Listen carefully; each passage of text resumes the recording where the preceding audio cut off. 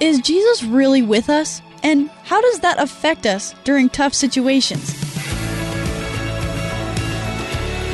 Hey, it's Emily, and this is Unlocked, your daily key to opening your heart to God. Some days can make us feel really alone. I remember feeling that way a lot, especially when I was in high school. That's when the Lord really started to teach me about His presence, that He is always with me, not only my Savior, but my friend. Today's devotion is a beautiful poem about God's presence. It's called Always There, and it was written by Elena D. When the night is dark, your light dissolves the shadows. When sadness spills from my heart, your mercy dries my tears. When fear extends its grip, your protection shields me.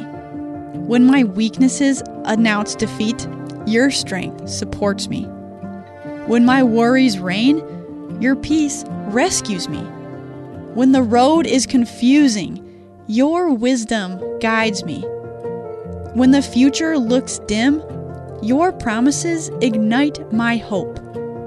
When I remember, I am still safe in the palm of your hand.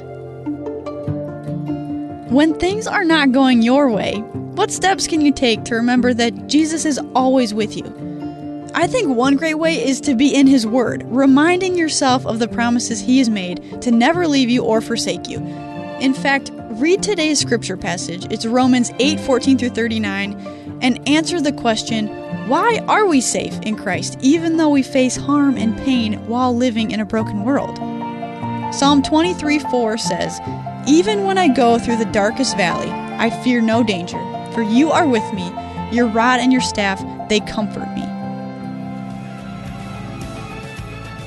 Do you enjoy listening to the Unlocked devotional? Did you know you can get a hard copy to hold in your hand or give out to your friends who might use it for their own quiet time with the Lord? You can subscribe to the print devotional of Unlocked at unlocked.org. And that's it for me. Until next time, I'm Emily, encouraging you to live life unlocked, opening the door to God in your life.